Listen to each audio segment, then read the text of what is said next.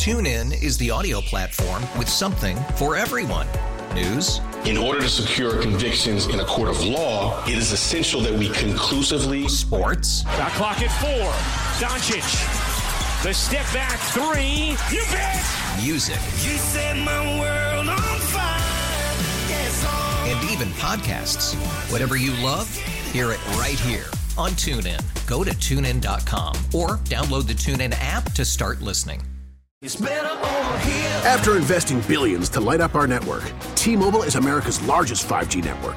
Plus, right now, you can switch, keep your phone, and we'll pay it off up to $800. See how you can save on every plan versus Verizon and AT&T at T-Mobile.com/across America.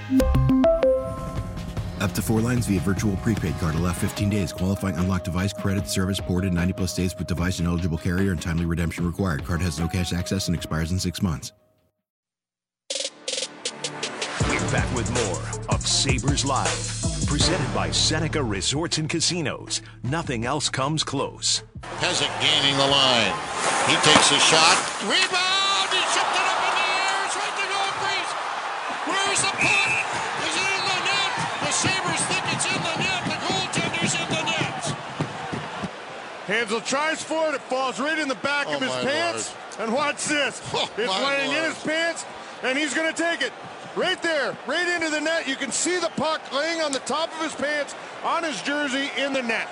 You see it? Yeah, I see it, but I've never seen anything like this before. It's Christmas. Ever. It's Christmas. View of the play. The puck did cross the line. We have a good goal. And the Buffalo Sabres winning in overtime. One of the greatest in... dare I say, franchise history, certainly in the last 10 years. Folks, we are coming up on the 10-year anniversary of Butt Goal this December 23rd. Now, the schedule maker did us no favors. We don't get Arizona at home on that night this December, but we do see the Sabres in Arizona the week before on a road trip. So you can bet we're going to be reliving that. We're doing teams of the day, starting with the A's here in the month of August, Anaheim, Arizona, Atlanta. We'll get to Atlanta coming up. But when it comes to Coyote memories, Marty, that night alone, last game before the Christmas holiday break, Sabres were shorthanded due to illness. They were skating with only 10 forwards in the game, and Drew Stafford left early in the game, I think, with a penalty that had him ejected. So they were down to 9 forwards. And the goal by Mark Pysyk, it was his first career goal in a win. It was his first goal that season. He had scored one other time prior in his NHL career. It was in the last minute of a blowout loss at home to the New York Rangers. The only reason I remember it vividly was his family, especially mom, was in attendance. So the game had no meaning other than the fact that Mark finally got a goal in front of his family. But this one allows Pysyk to live in Sabres lore. And what a crazy call that was that we just heard with Razor and RJ. You see it? Yeah, I see it. I see it. I'm blind, Razor. I can see. I'm looking at the monitor. It's in his pants, and he takes it all over the red line. It's in the net. And this was a tough time, I must say, through Sabres and the fans' desire to lose games, and in Arizona and Buffalo being two teams that were lower in the standings. And this was an OT. It was almost like nobody wanted the extra point. It was a 1-1 game, and then it just so happened that I tell my goalies all the time, like, you keep yourself above the goal line. You don't retreat into the net. You never know where the puck is. And these loose pants that Mike Smith always wear and his jersey tucked into the back allowed for the puck to just find a pocket right there below the number 41 and slide himself into the net.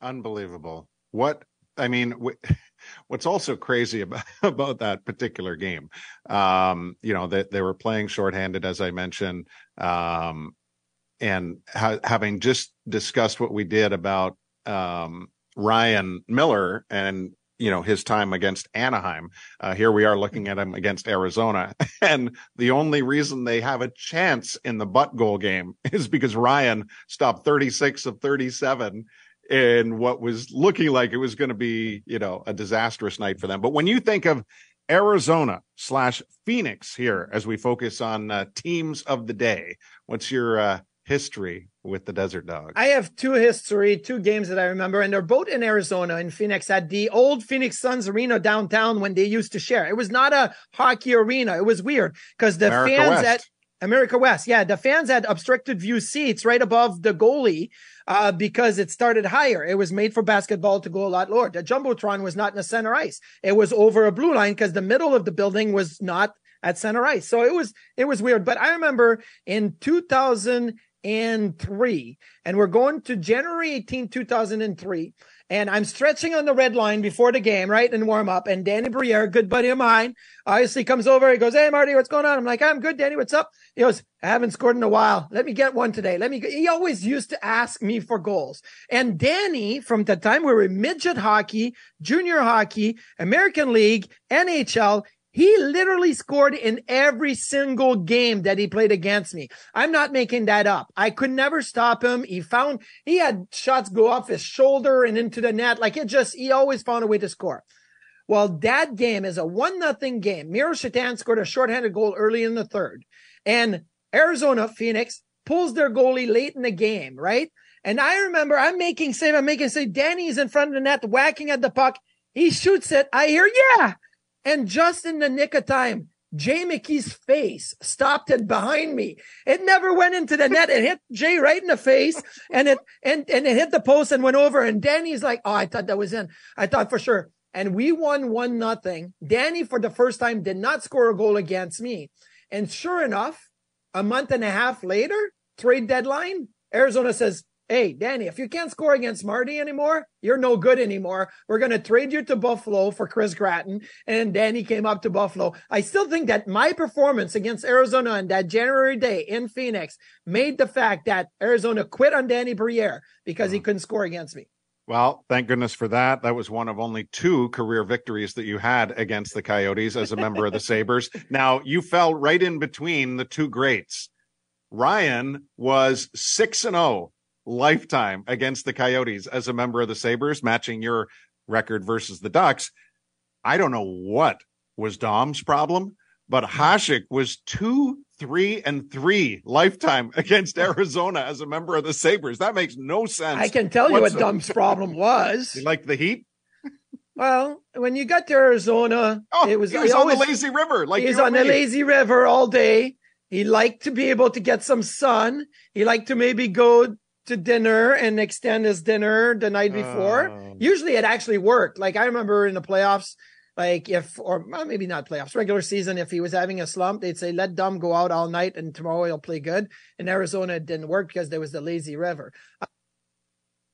Oh no. Spalding Lake Wi-Fi, speaking of lazy rivers. Can I tell you my second one quickly? Just because as we're dealing with Spalding Lake Wi-Fi right now. But here's my second memory of a game against Arizona. And we are going back to another January game in Arizona, but in 2002, where Václav Varada, in 5 minutes of action, late in the first period, hit Christopher Kalanos from behind, right by the penalty benches. Kalanos was a right-handed shot, goes to dump the puck in, and Varada hits him in the numbers from behind, 5 feet away from the board. Kalanos goes into the wall hard. They have to stretcher him off, right? Varada gets thrown out. Everybody hated Václav Varada in the league. Sean Burke was not dressing that night. Sean Burke was nursing an injury, but had just got announced to the All-Star game. So, we had seen the headline or whatever. So Berkey comes down from the press box and goes the elevator down to the ice level, runs around towards the Sabres locker room. He wants to beat the crap out of Varada. He wants to once and for all end this guy. And Varada gets thrown out. So Varada goes out the Zamboni door and starts walking towards the locker room. And here's Berkey coming around the turn. "You piece of, you know what, Varada, you're a this, you're a this, you're a that." And he's in his face and he's yelling at him. And Varada looks at him and he goes, "Congratulations on making the All-Star game," and sticks his head out. And Sean Burke says, "Thank you," shakes his hand and walks the other way. He goes, "I didn't know what to do. I'm yelling at this guy, and this guy congratulates me on making the All-Star game." And he goes, "I totally froze, and I didn't know what to do." Oh, that is absolutely amazing. Okay, well, there's your Arizona history. We'll see where both the Sabres and Coyotes end up this season. There's still some retooling being done in the desert. Maybe Matt Delma becomes their next signing. We'll see. Very quickly on Atlanta as a franchises, pardon me. Yes. The Flames came in as Atlanta in 72-73, lasted through 79-80. And of course, there were the Trashers from 99-2000 to 2010-11. Give me your favorite Atlanta memory as a member of the Sabres, presumably. I never played well against the Atlanta Trashers. I did have a shutout my first game against them. Okay, so. How poorly did you play against the Thrashers? Probably an 870 save percentage and an over 3.5 goals against average. You went 4-9 against them, and it still bothers me to see this. 44 lifetime games for the Sabres against the Thrashers. 44 games. The Sabres won 20 of them. No, we were terrible. Atlanta was never any good. No, we were terrible against them. We used to let Danny Heatley score, and then Hossa score, and Kozlov scored, and Yannick Tremblay scored because I knew the guy, and everybody's going to say, who the heck is Yannick Tremblay? Exactly. And we lost to everybody there. I remember when Cunny was the coach there and Kovalchuk was there, like we used to be like, we're going to beat these guys, and then we'd lose. Hated the one side of suites in Atlanta at Phillips Arena that it was like just the balance was off.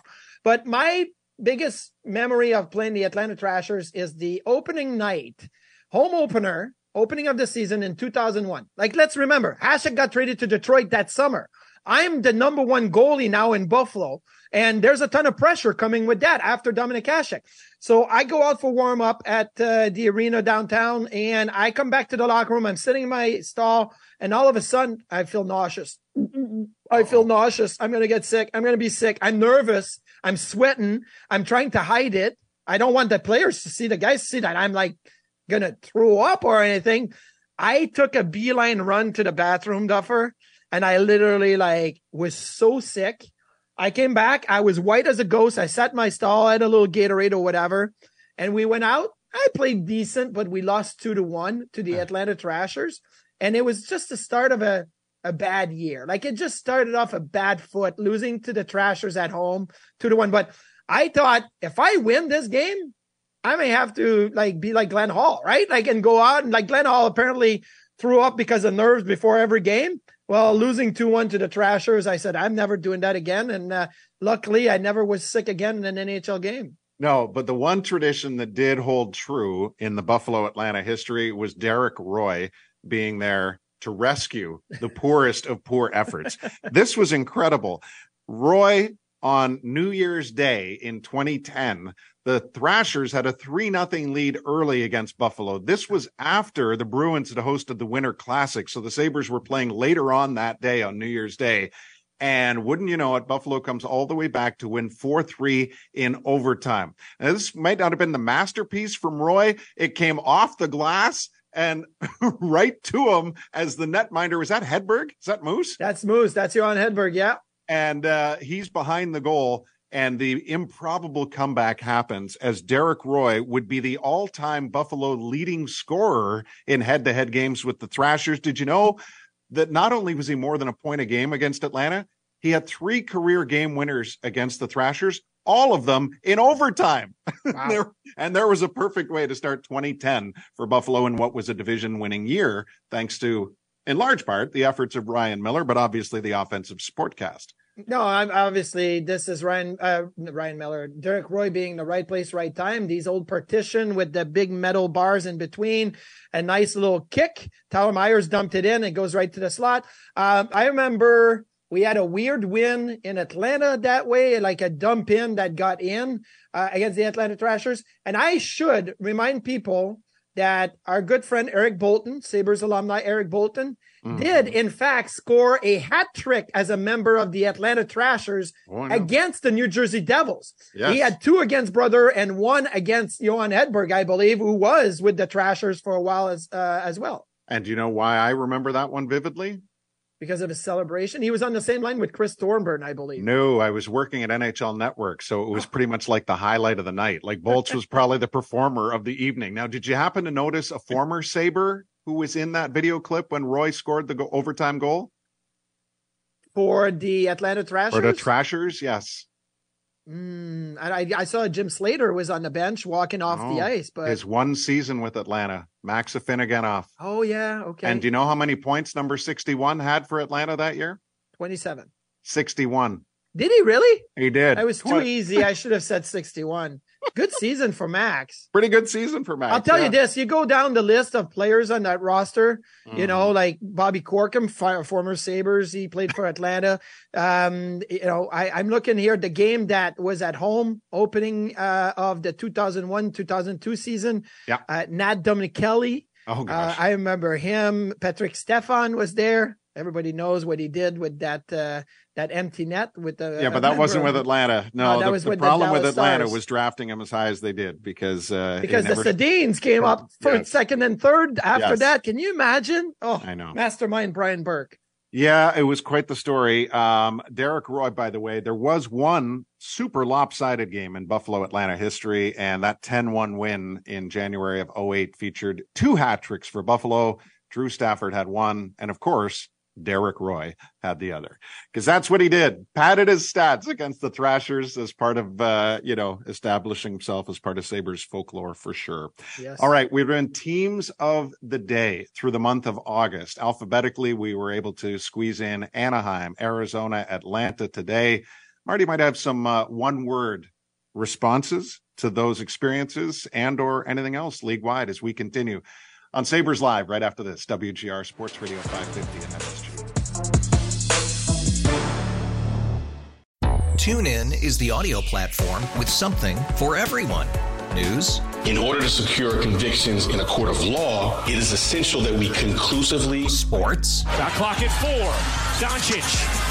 The step back 3. You bet. Music. You set my world on fire. And even podcasts. Whatever you love, hear it right here on TuneIn. Go to TuneIn.com or download the TuneIn app to start listening.